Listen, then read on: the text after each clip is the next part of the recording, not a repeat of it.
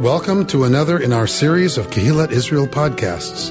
This is a recording of Rabbi Amy Bernstein's weekly Friday morning Torah study.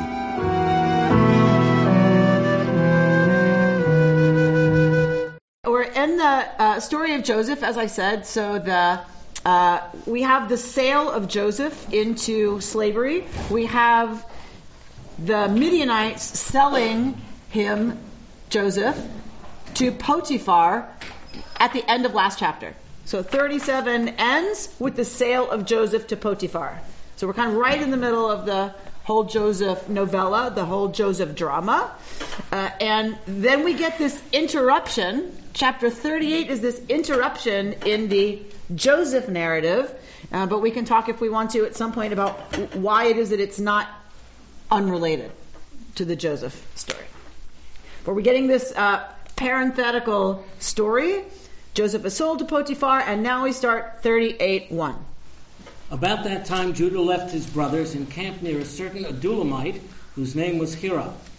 There Judah saw the daughter of a certain Canaanite whose name was Shua, and he married her and cohabited with her. She conceived and bore a son, and he named him Er. She conceived again and bore a son and named him Onan. Once again she bore a son and named him Shelah. He was at Chazib when she bore him. Right, so Judah leaves his brothers, and the English, what does the English say? That he camped, right? So he leaves his brothers and he camps, and he saw the daughter of a Canaanite whose name was Shua. So Yehuda marries a Canaanite woman. But in Hebrew somewhere it should say that he goes down, right? So there's somewhere it says that he separates from his brothers and he goes down. And he marries this Canaanite woman, Shua, and he lives with her. She conceives and bears him a son named Er.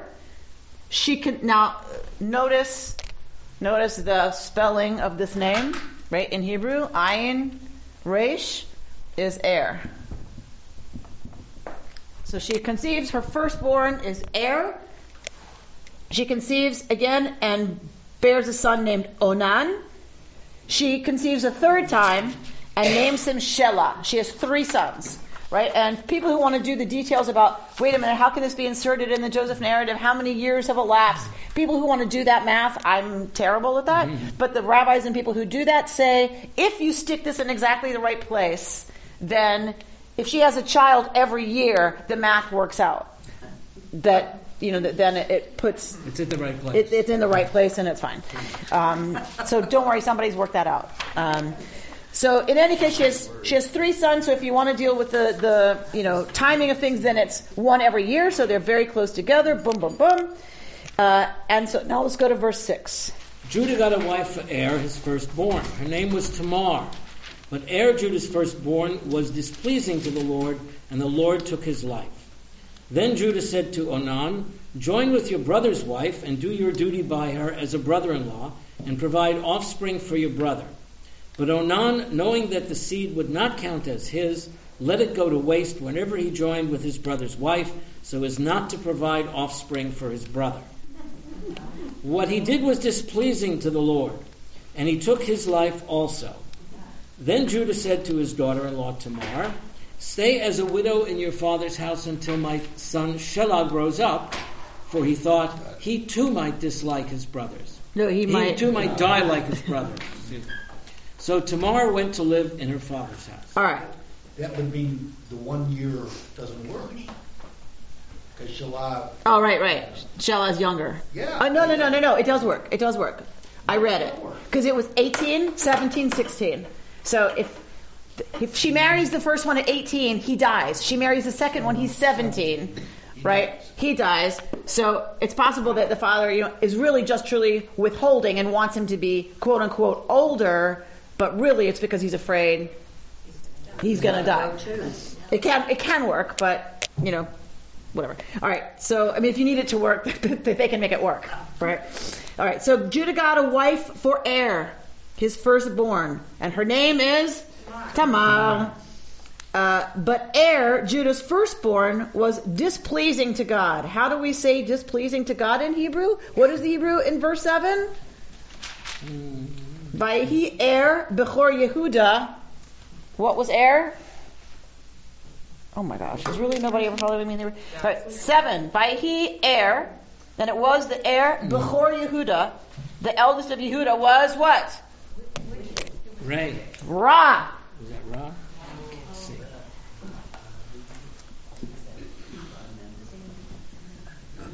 What do you notice? Oh. Ra means bad, doesn't it? So look at the letters, right? Now do your rabbinic interpretation for me. Something is reversed, and he's destined to, right? That is Ra, right? So it's something is completely reversed about this guy, and that means that, right, he's a goner. Some people want to tie all of these names, right, to things that are connected to loss. Onan, some people want to tie to own, meaning grief. Right? So there's a hint, you could see a hint in each of these names to what's coming. All right? So the firstborn, is Ra. Something is flipped, and so he's gone. He's dead. Then Judah said to Onan, his brother, join with your brother's wife and do your duty by her as a brother-in-law and provide offspring for your brother. So what are we talking about here? Because the Hebrew does not say, there's a verb here that we don't have in the English. But does it say provide offspring, or it says take care of her offspring? But it was Jewish law. V'hakem zera le'achicha, and raise and establish seed for your brother. To your brother. What are we talking about here? What's going on? What is this? This is maintaining the tribe. So maintaining the tribe. What do we call this? Levirate marriage. Levirate marriage. So this is how Genesis understands levirate marriage, which is different from how Deuteronomy is going to understand it. Which reminds us, the Bible is written over 1,000-year span, right? Things change over that time. So how Deuteronomy treats levirate marriage is different from the way Genesis is going to treat it. What does levirate mean? Lever is from Latin, meaning brother-in-law. Okay. Levir. Okay. So the lever has the obligation to give his dead brother offspring. Right, heirs, not heirs. So levirate marriage is the wife of the dead brother. If she has no sons, if she doesn't have a son by her dead husband, the brother is obligated to give his brother offspring. We should be very clear. It's not about giving her offspring. It's about giving his brother offspring. Okay. Even though it's his seed, if it's still It's family. He's considered, that child will be considered the offspring of the dead brother and will inherit the portion of the dead brother. It didn't sound like the brother who they coupled her with was in agreement with it. They don't have a choice. This is not a choice. Okay, we're going there. We're going there. So I'm talking about I want you to understand there's an institution of levirate marriage that if a woman dies childless, the brother is obligated to give her offspring, period. I mean, to give his dead brother offspring. It's about clan, it's about land rights, it's about lots of stuff. She has been acquired by the family, right? Her sexuality, access to her sexuality and fertility has been acquired by the family, and so she is used again to provide offspring for the dead son, and in reality, she then is protected as well. She has a family, she has status, she has all those things that were the only way to get that in the ancient Near East for women. Laura? Regardless of the birth order of the brothers, so if she's married to a younger brother, the firstborn brother might have this responsibility too? Yes. And after, if he gives her a son, can he then go on and marry someone else? Yes. Yes. So those that'll be his children have to come from another woman. Yes. Although, I shouldn't say that, because I think in some cases, an early levirate marriage, she would have been married to that brother. So they would have they would have had other offspring. And she has no choice. She doesn't matter in this. She has no choice. In Deuteronomy, he has a choice. It is not here in Genesis. In Genesis, it seems there's no choice. That in Deuteronomy we get, remember, the taking off of the shoe, and you spit in the shoe and give it to her, right? That the Yibum, remember we have this in the story of Ruth, that one redeemer says, I don't want the job, you can have it, Boaz, right? But you have to go through the ritual of saying no. Well, that's where I think you answered my question, because I knew that somebody else could stand in, and that comes only in Deuteronomy. Yes, it's this later. Is an earlier time when survival perhaps is more important. And an attachment to the clan's name, that, and families within the larger tribal system being very attached to name and inheritance. This is a lot about inheritance. Of course. It sounds like in a society where you don't have cars, this is very convenient. Okay, usually I can jump, but Sarah, I think you're going to have to make that connection for me. Where you don't have cars, this is very convenient. She's right there. Got it. And she can't move around. Got it. So she's no streetcars. Right. So it's right. So there you go. They had camels. All right. They had camels. All right. So. Who would the children say is their father? Who would the children say is their father? They are the sons of the dead. They are the sons of the dead son. And the brother? I mean, how they understood kinship terminology around some of this, I don't know. But legally, like, the important thing was that they were considered let's just say he the son would be considered the descendant of the dead brother. He's the heir. Just one more. If taking the brother, and the brother has children with his own wife, in the rules of inheritance, then how would the children of the dead brother relate when they inherit property from the brother who... They don't inherit property from the brother that is the biological father. They inherit the property of their social father. Right. So they're not really equal to the children. No, the biological father is not the social father. He's a sperm donor. He's a sperm donor. Sperm donor. And they do not inherit from the sperm donor. They inherit from their social father, which is the dead guy. Is in the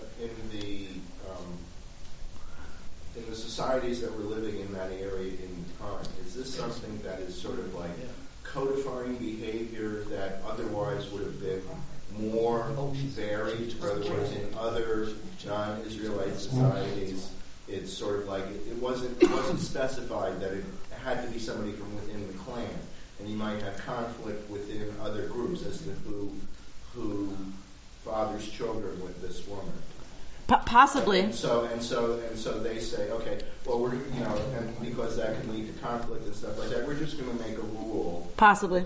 And because levirate marriage also, we found evidence from Newsy and other places that are contemporary with early Israel. Okay. That they were doing the same thing. Because presumably there are reasons to have So some want to say it's because they've acquired that right from her already.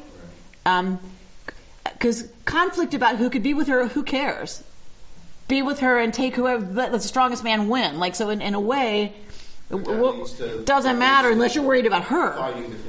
But let whoever wants to take her. But I think is that they'd acquired rights to her fertility already. Okay. And so they're like, so we should get something for that. We paid a bride price for her. We should benefit from having acquired her. And if she kept having girls, they would keep trying until she had a son. Presumably. Yeah. Okay, wait, Robert? Yeah, to the point of having girls, it just sort of strikes me that the other similar story is the one of whoever the two daughters were. Lot there were no sons. And their argument was, well, this is a special case and it needs to be dealt with properly. And it was. So both of these stories sort of seem to reflect, for that time, a pretty thoughtful way of dealing with this whole important thing about inheritance. Right. It was really, really important. Exactly. Yes. So and it's interesting. So if you hold in mind the story of Lot, and then we're gonna see what happens with Tamar. Like they're both instances also of what Torah will allow or not allow, but what Torah tacitly supports as being normally cuckoo, crazy town. Really Torah supports stuff. it when it comes to this issue and what people are willing to do to make sure that they do what they believe is right. What appears to be fair for the time. All right. So Onan doesn't, knowing that the seed would be counted not as his, let it go to waste whenever he joined with his brother's wife. Right? Does anybody here know the word onanism? Yeah, I was going to ask. This has got This to is be where it's from. Coitus interruptus, right? To spill seed is called onanism. It's a more general term for Masturbation. Sorry. So The only time it's mentioned in this little spot, or what? Onan. Yes, he's dead. This is he gets dead. But this is the one small mention of him in the whole Bible that brings the name onanism to our present vocabulary. Yeah. This is it. This concept. It's a very powerful concept. So onanism comes, right? So, spilling seed, meaning seed not being used in any way towards reproduction, comes right from this. So he's withholding pregnancy from Tamar, right? So either this is about inheritance, that he knows if she remains childless, the dead brother has no sons to inherit, which means his family inherits more. It's power. So that's one interpretation. The rabbis see him as even worse than that, and they say that he didn't want Tamar's beauty being marred by pregnancy. So in other words, he's so selfish and so self-centered that he doesn't want her to have a baby because he wants her, as his sexual object. Because you'll notice the coupling with her doesn't stop. Right. So yeah. Right? He doesn't say, and therefore he never went to her tent. It says whenever he coupled with her, he pulled out. Okay. So the rabbis have some basis for saying, he kept going back. He just would make sure that she didn't get pregnant. I think you should have gotten 20,000 points. for this being my audition piece that I chose, yes. Clearly insane. All right, so is this used by some fundamentalists to justify opposition to birth control? It can be, but it's absolutely crazy. But of course, they're always going to pick a verse and lift it out of context and say, this is why. It's just 100%. So yes, some fundies pick this up, but it's, it's ridiculous. All right. So Onan, knowing that what he did was displeasing to God, and God took his life also. So now, 2 up, 2 down, right? So she's married 2 brothers, and 2 brothers have died. So then Judah says to his daughter-in-law Tamar, "Stay as a widow in your father's house until my son Shelah grows up." For he thought he too might die like his brothers. So Tamar went to live in her father's house. So Judah has just essentially banished her from his house. Gave her back. And gave her back to her father. But she is still bound. She is still considered married. So she can't marry anyone. She cannot marry anyone else. She's in her father's house. She's waiting for the 3rd son. And Judah says, just wait till he's a little older. But secretly, right, he says, I'm afraid it's something about her that's caused the death of my two sons. So I'm not giving her my only son. Forget about it. My third and only remaining son? Absolutely not. Forget about it. Now, we've inserted this story, right? We have this story inserted just after Yosef has been what? Sold. We have the story of Judah right after. Who was it who suggested they sell Joseph? Judah.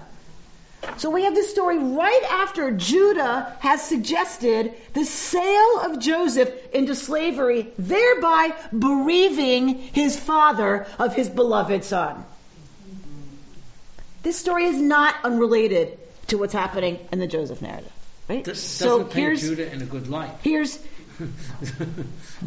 Judah certainly not in a great light, although the other brothers wanted to kill Joseph, right? They threw him in a pit and were going to let him starve. So Judah does suggest something that ultimately saves Joseph's life and puts him on a path to, his destiny. But he doesn't do it for altruistic reasons. But we don't know. But what we know is he's certainly participating in bereaving the father of his favorite son. So now we have Judah losing two sons and worried now about his beloved third son and only third son. Right? So what goes around in Torah comes around. So Tamar's living in her father's house. Let's go to verse 12. Okay, I have one question about the marriage thing. So if husband number one dies, as the heir, and then what if Onan was married and had his own family? Would he still have to? Yes. Yes. Okay. Remember, it's not monogamous. Okay. This is not a monogamous society. Okay. Right? You're allowed to have a lot of wives. Okay. Right? How many did Jacob have? Right? Right. So, okay.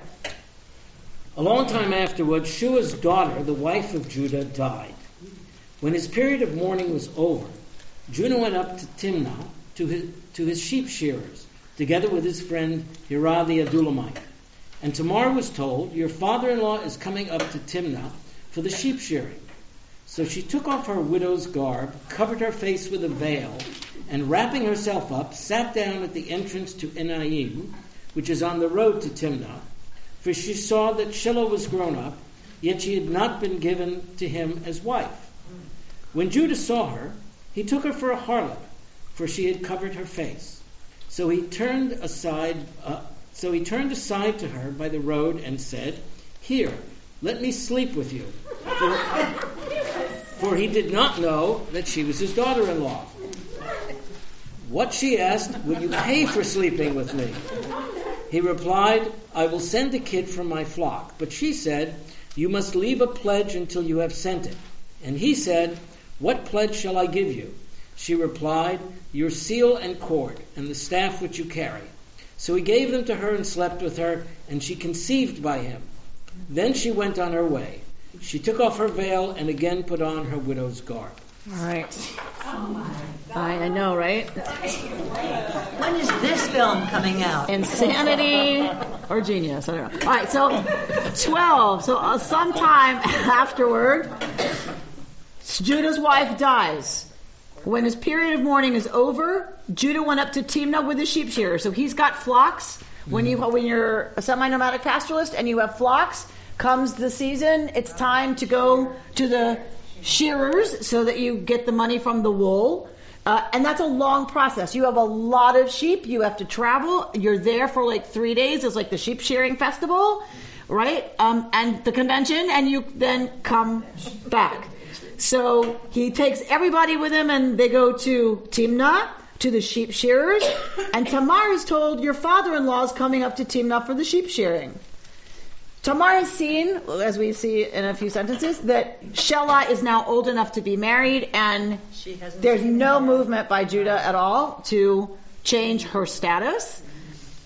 So she took off her widow's garb, covered her face with a veil.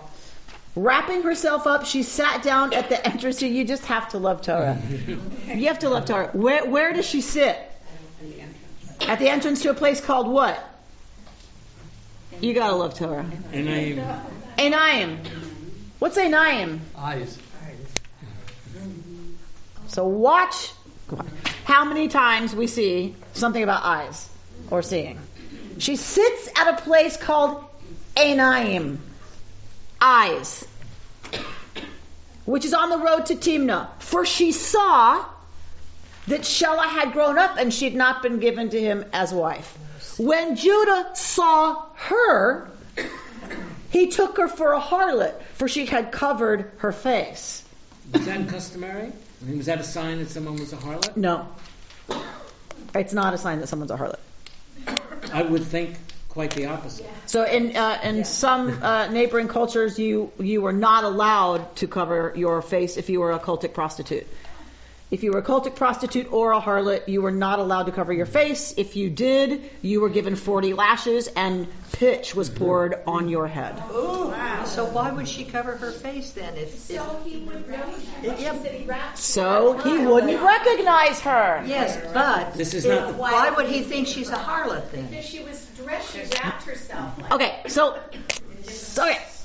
she covers her face with a veil. He turns aside to her by the road and propositions her. Does he know she's a harlot? I don't know. It says that he took her for a harlot. Why? She's wearing fuchsia. I don't know.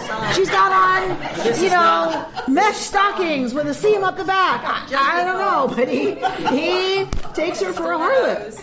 But this clearly, is not the first time we have deception by veil. Well, we are so going there. So we're so going there. So he takes her for a harlot, for she had covered her face. So he turned aside to her by the road and said, "Here, let me sleep with you." For he did not know that she was his daughter-in-law. What, she asked, will you pay for sleeping with me? He replies, I will send a kid from my flock. The fact that he does not have cash in his pocket means he was not looking for this encounter. He has nothing with him to pay for this. So this is clearly, he's just happening down the road on the way to the sheep shearer, and oh wow, would you look at that, right? So this is not planned, right? But he's a very wealthy man. He says, no problem, I'll have a courier bring you a kid by this evening or whatever. Why isn't there a provision in the first place that the widow could be impregnated by the dead man's father rather than a brother? So in some instances we think it was the case that it was, and actually to your point, she's mad at him. She's mad at whom? She's mad at Judah. Because Judah hasn't given me his son. So in Genesis it appears levirate marriage, the obligation is on the father of the dead son to make sure that that a son happens through her. Because in other cases it would have been the lever she would have been angry at. Right? Because it was his obligation. It was in Deuteronomy, it's the lever's obligation to do this. It might have been the father would be too old or would be dead already. Very possible, but it seems the obligation, if he's alive, is on the father to make it happen, which is one of the defenses of what Tamar does. Laura? I also, I don't know whether you can find support for this theory, but it's kind of a nice way for Judah to save his son also, to save his third son, and save his dead son by himself impregnating her. So he takes care of Tamar. But he doesn't know that it's her. Well, maybe he does. Okay. Now you need to just start with that sentence, Laura, for me to follow you anywhere down that little rabbit hole. That's what I'm thinking. Wouldn't that be convenient for him to solve this problem by saying, hey, I'm not supposed to do this, but if I don't know it's her and I think I just pretend that it's not, then I can check all the boxes. I can check all the boxes. My third child is saved, and I want to save his life. I've learned from my mistakes as a young man when I hurt my father so badly, and now I know it's the pain that it caused. Okay,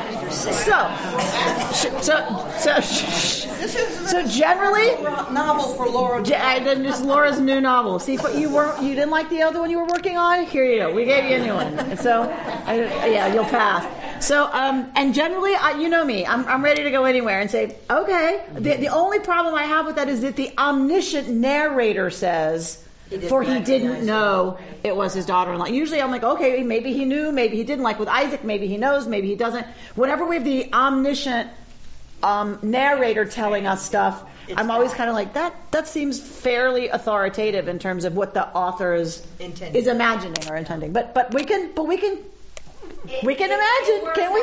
It works out though in Laura's version. Yes, Lynn. To contradict the rosy picture, in the women's commentary, they go after Judah's character, and they give them as flaws that he sent Tamar away because it was vexing situation, and he didn't have anything to pay Tamar because it showed characteristically he was trying to delay, maybe he wasn't going to pay anything.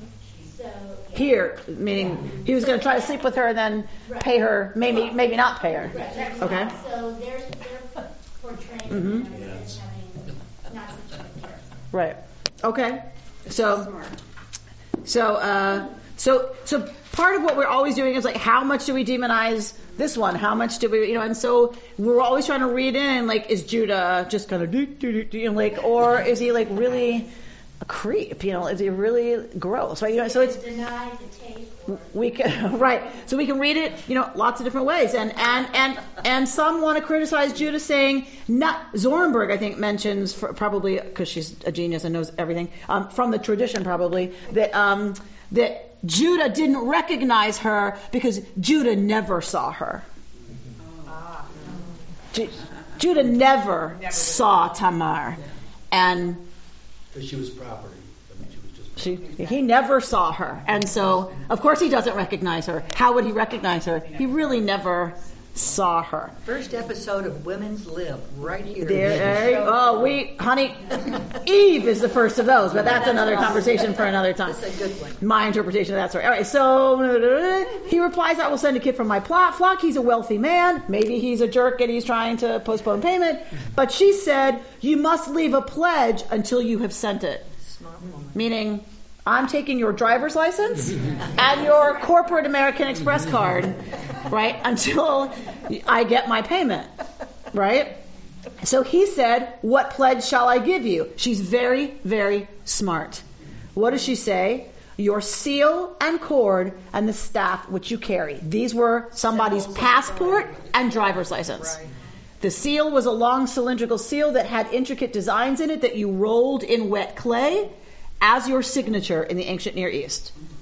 So that was your driver's license, right? It was your identifying whatever. The staff had an ornamental head on it that identified you as an important member of your, clan, and each was absolutely unique, and so it was your passport, right? Those things that we would consider, okay, I know for sure it's George's, because who parts with their driver's license or passport, right? So.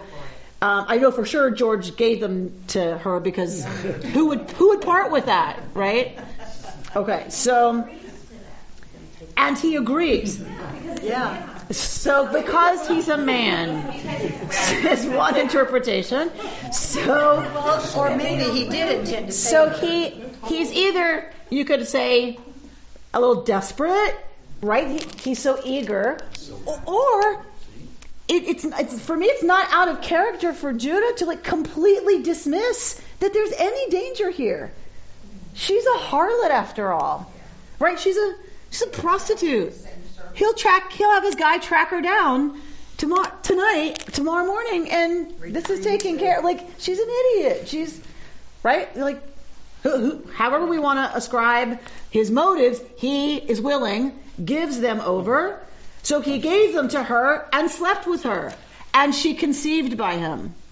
So whenever we have, boom, he slept with her, she conceived. According to Torah, this is always something desired by God. Always. Conception? When she sleeps with him and conceives right away, that is always a good thing. Yeah, it's like a sign. It's a sign, right? So, and the opposite is that women are barren. Then she went on her way. She took off her veil again and put on her widow's garb. So after their encounter, she goes back home to her father's house and puts on her widow's garb. Well, what does that mean for Judah now? Right? So, dun, dun, dun, dun. So, verse 20. Judah sent the kid by his friend the Adulamite to redeem the pledge from the woman, but he could not find her. He inquired of the people of the town, "Where is the cult prostitute, the one at Enaim by the road?" But they said, "There has been no prostitute here." So he returned to Judah and said, "I could not find her." Moreover, the townspeople said, "There has been no prostitute here." Judah said, "Let her keep them, lest we become a laughingstock. I did send her this kid, but you did not find her." All right, so Judah sends the pledge. Not only can they not find her, but when they ask around, there's been no prostitute here, because that's the truth. There was no prostitute here. Judah took her for a harlot. It doesn't say she dressed up as a harlot, right? No, it was He saw her as what he wanted at that moment. Someone who would be available for sex. And so that's how he saw her. But people said, there's been no prostitute. There's not like, I don't know, she was here at 3. Her shift must be over, right? Like, so they're suggesting that no one else saw a prostitute. Only Judah saw her as a prostitute, because that's how Judah always sees or doesn't see, according to Judah's wishes. Judah's, right? But she has proof that it was Judah. So she's taken the proof, and he says, let her keep them. Because he assumes she's some, like I said, whatever, and that it's more embarrassing to him to really go searching for where's that woman I gave my driver's license and passport to. That's more humiliating to him than some prostitute that has his stuff. He'd been scammed. He'd been scammed, he thinks, right? And so, because he's like, I sent the kid and she wasn't there. I did my part, but I've clearly been scammed. What am I going to do, right? Let it go. Okay. He said the kid was going to be from his flock. Yes. And yet he sent, is there any significance? He sent the kid by his friend? No, this is his errand boy. Actually, the kid will be from his flock. Okay. So it was his kid. Yeah. Okay. So bad, Judith, so bad. About 3 months later, Judah was told. So she's back with her father. Yes. Okay. About 3 months later, Judah was told, "Your daughter-in-law Tamar has played the harlot. In fact, she is with child by harlotry. Bring her out," said Judah, "and let her be burned." As she was being brought out, she sent this message to her father-in-law: "I am with child by the man to whom these belong." And she added, "Examine these, whose seal and cord and staff are these." Judah recognized them and said, "She is more in the right than I, inasmuch as I did not give her to my son Shelah, and he was not intimate with her again." Okay. So he admitted. Let's be clear that if the father-in-law sleeps with his daughter-in-law in any situation other than a levirate situation, it is incest. But in this case, it is incest. Other than what situation? Levirate marriage. Other than what we talked about, unless he's playing the lever. But he was. It is incest. Unbeknownst to him. So what is the punishment for incest? Death. Yeah. All right. So let's hold that in our minds. So 3 months later, so now obviously she's showing, right? She has a baby bump, so that there's some kind of proof. It's not just going to be her word. It becomes evident to people that she's pregnant. And they go to Judah and say, "Your daughter-in-law has played the harlot." Right? In fact, she's with child by harlotry, right? Because she has stepped out of what her marriage commitment situation is. It's considered a zonah, right? She's played the whore. And so Judah says, "Bring her out and let her be burned." So we're not clear what the actual punishment for a woman committing that act is in terms of how she is to die, but the punishment is death.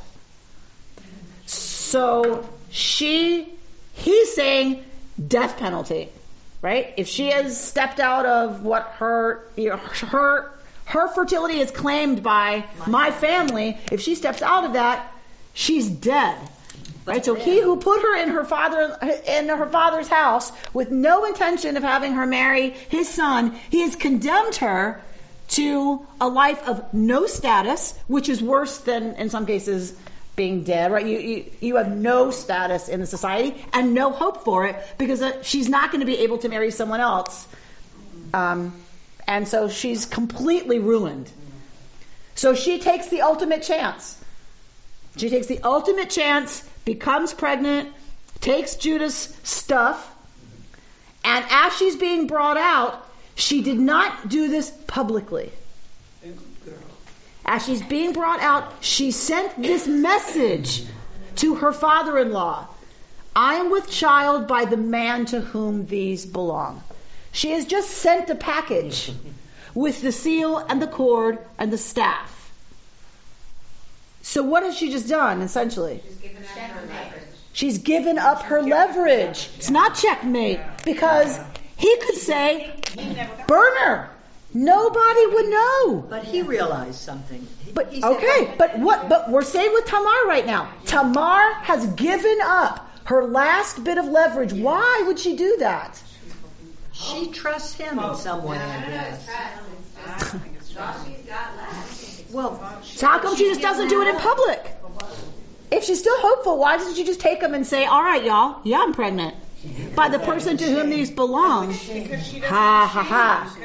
Because that would shame him. And that would be... And that could either A, backfire, right?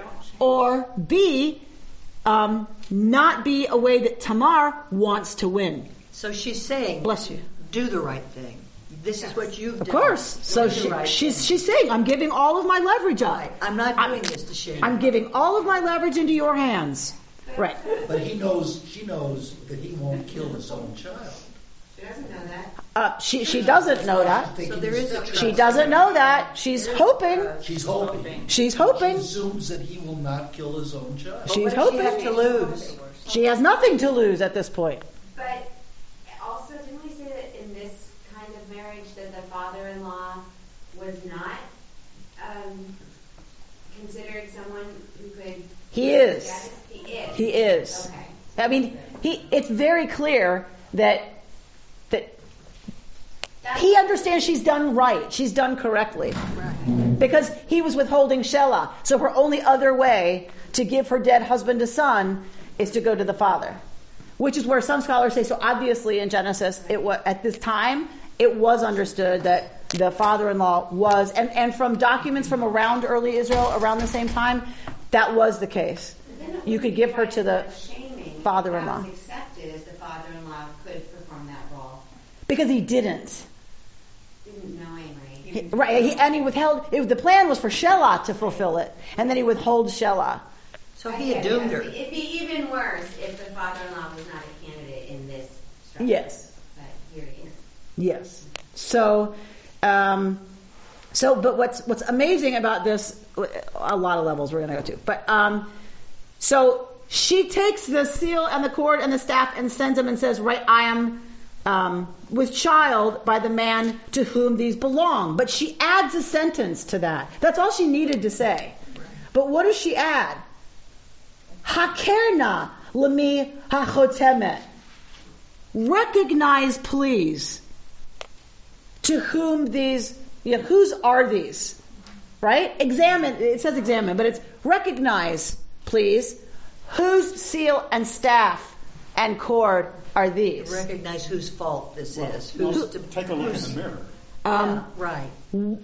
When they go back after our incident at the end of chapter 37, they go back to their father. What happens? They bring Joseph's coat and they dip it in blood and they give it to their father and they say, Hakerna. Recognize, please, to whom does this coat belong? And Yaakov knows it's Joseph's. And Yaakov makes an assumption that he's dead. The brothers have taken that garment and they have used that garment and the words Hakerna, recognize please to whom these belong, to deceive their father for their own selfish means. Tamar says, Hakerna, recognize please to whom these belong in order to tell the truth about what has happened. One is used for deception. The same exact words are used by Tamar with an identifying object to say she is going to do a tikkun. She's going to repair that by saying, Hakerna, recognize, and now you will understand the truth of what has happened here. So they use this garment of Joseph's as a way to deceive their father. Tamar uses a veil, right? Tamar uses a veil in order to obscure things, just like the coat was obscuring something. She uses the veil to obscure something, but in order to do what is right and to get to the truth. Again, the exact opposite of what is happening in 37 and in 41. Right? This is the turning point. It is at this point that then we get the rest of the story, right? We don't hear about the brothers. They've just sold Joseph into slavery. They tell their father, yada, yada, and then we don't hear nothing about the brothers until they go down to Egypt. Once they go down to Egypt, what happens there with Judah? When they go down to Egypt, what does Judah do there? Is neither one that comes forward? To do what? He won't let the youngest brother go, that's for sure. Doesn't want his youngest brother to go. Didn't he offer to be like a hostage? So Judah steps forward in that situation to put himself forward to say, you don't understand what this will do to our father. This will kill our father if you ask Benjamin to come down here. Right? It is Judah who understands what it is to lose sons and to be deceived. And to have someone use exactly his words to their words to their father, Hakerna, recognize please. To have someone use those words on him for righteousness and justice and goodness, and to lift up his own flaws and his own rash willingness to be ready to judge and burn Tamar.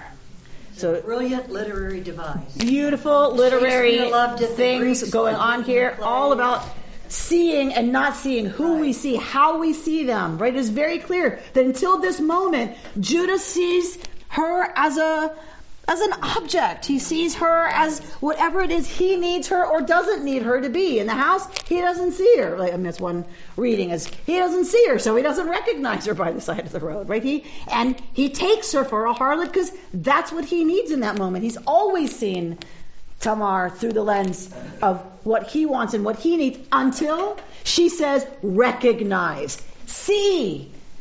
And finally, Judah sees. Judah understands. And we know it's not just in this instance because we go on in the story to see a changed Judah after this episode. You said Judah was the one who came up with the idea to put Joseph to sell him into slavery Instead of leaving him in the pit. Because had he been left in the pit, he would have died, which was kind of the plan. Tell me about. Go to 27. When the time came for her to give birth, there were twins in her womb. While she was in labor, one of them put out his hand, and the midwife tied a crimson thread on that hand to signify this one came out first. But just then he drew back his hand, and out came his brother, and she said, "What a breach you have made for yourself." So he was named Perez. Afterward his brother came out, on whose hand was the crimson thread. He was named Zerah. All right, so she not only gets pregnant with one son, she's pregnant with two sons. The sequel.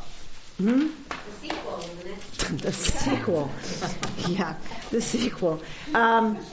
She has two, right? While she was in labor, we have this bizarre story about one was going to be older, but then it isn't.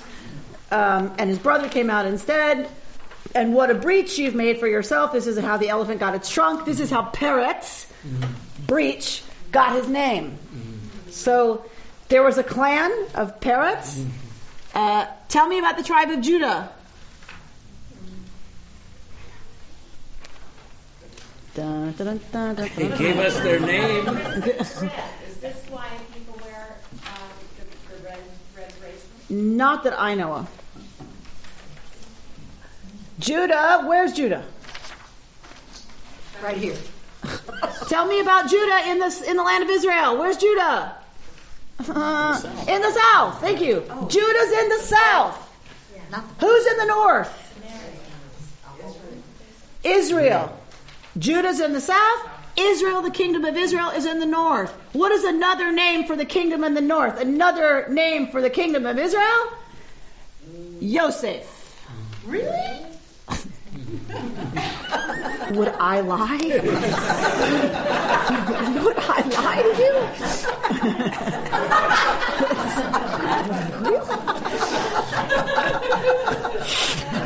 Why didn't we know about this? Another name for the kingdom in the north is Yosef, which gives us a whole nother level of understanding politically why these stories are here. You get a story, most of this story is about Yosef, about Joseph, about the north. Then you've got an episode stuck in here about The south. Judah, about the south. And what is the story? There's a great story. I love this story. It's one of my favorite pieces. And it's amazing I got a job here after teaching this story as my audition piece. It's a great story, but what is the end? What does it all point to? What is this all pointing to? She has the baby named Peretz. Why is this all about Peretz? Because Peretz is an ancestor to whom? Come on, don't go anywhere. Judah? David. Yes, thank you, Sarah. Peretz is an ancestor to King David. This whole story is about the ancestry of King David from the tribe of Judah.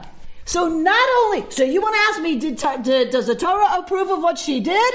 She gets not only one baby, she gets two, right? But does Torah approve of what she did? Clearly, yeah. She becomes the ancestress of King David through everything that she just did, seducing her father-in-law in order to get pregnant and have a baby and to make sure justice happened in the only way that she could do it, given the circumstances of her life. It must have been And God's will. it must have been God's will.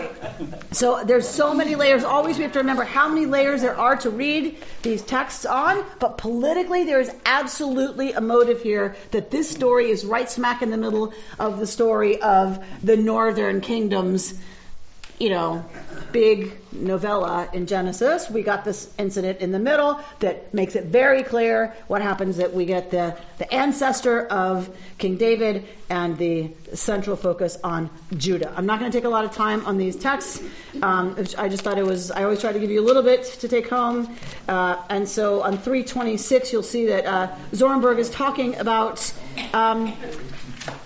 Joseph and talking about emptiness and talking about going into the pit and talking about being in the Sohar, the Beit Sohar, the dungeon, right? So she's talking about this sense of emptiness.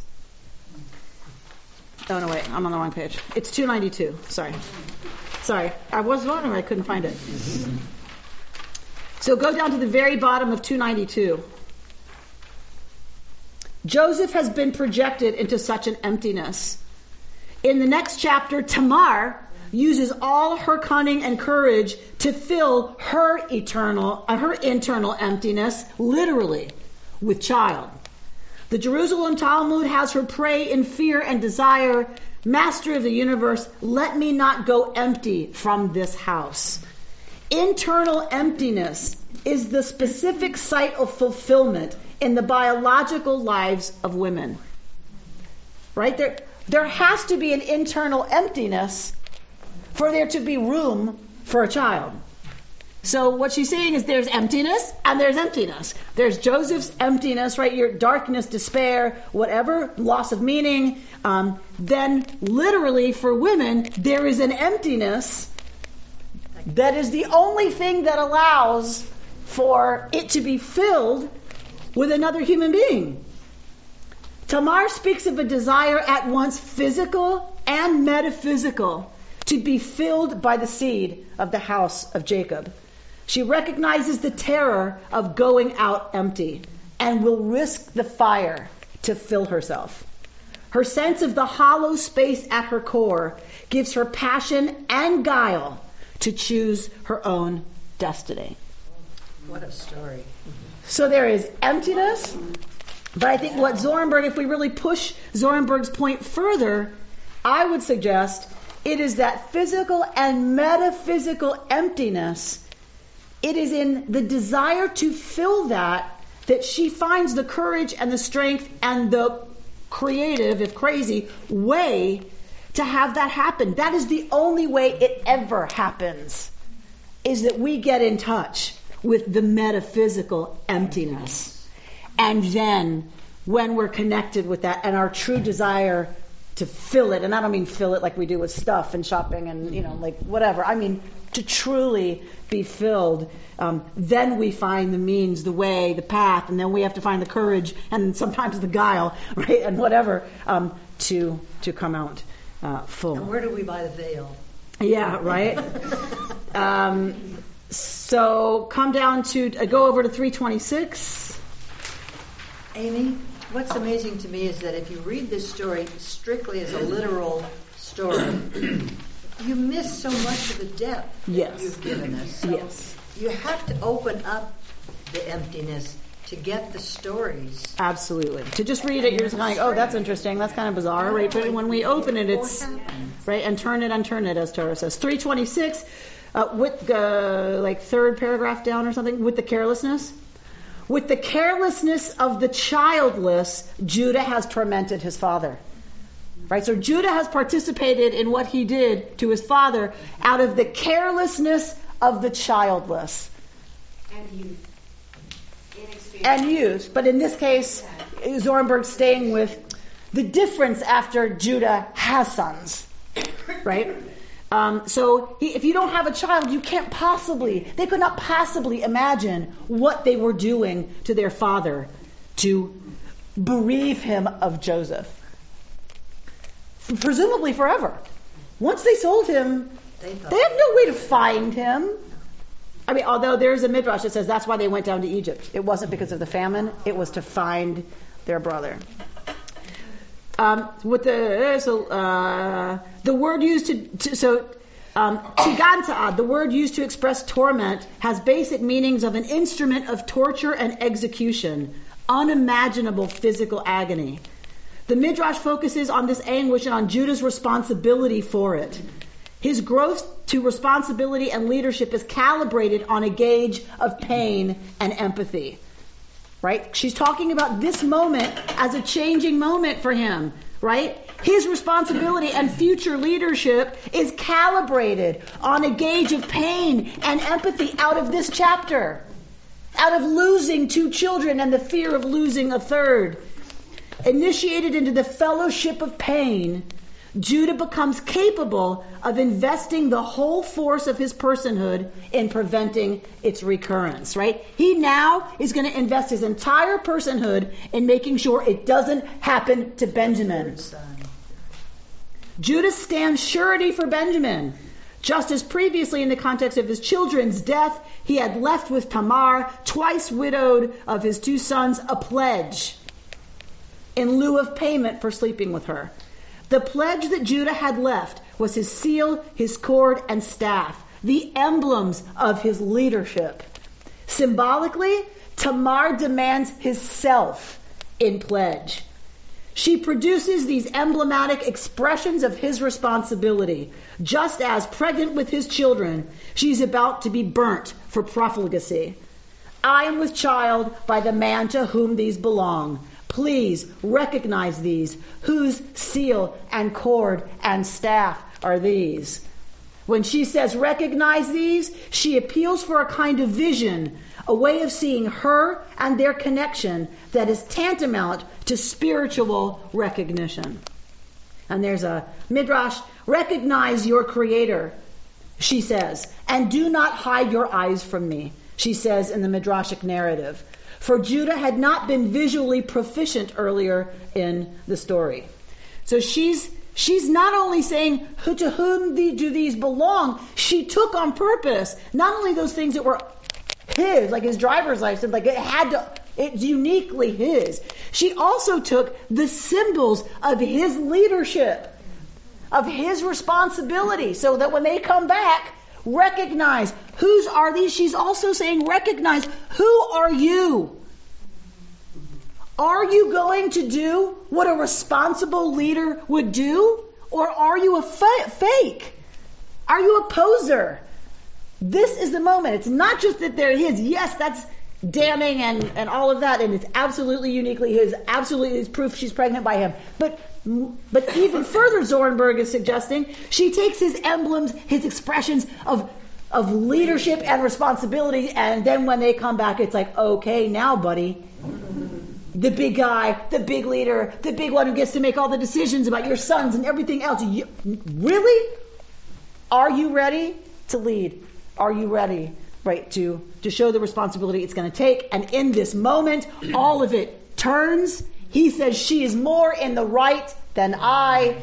And that changes how the rest of the Joseph story unfolds. Shabbat Shalom. You've been listening to Rabbi Amy Bernstein's Friday Morning Torah Study from Kehillat Israel in Pacific Palisades, California. For more information, go to our website, www.ourki.org.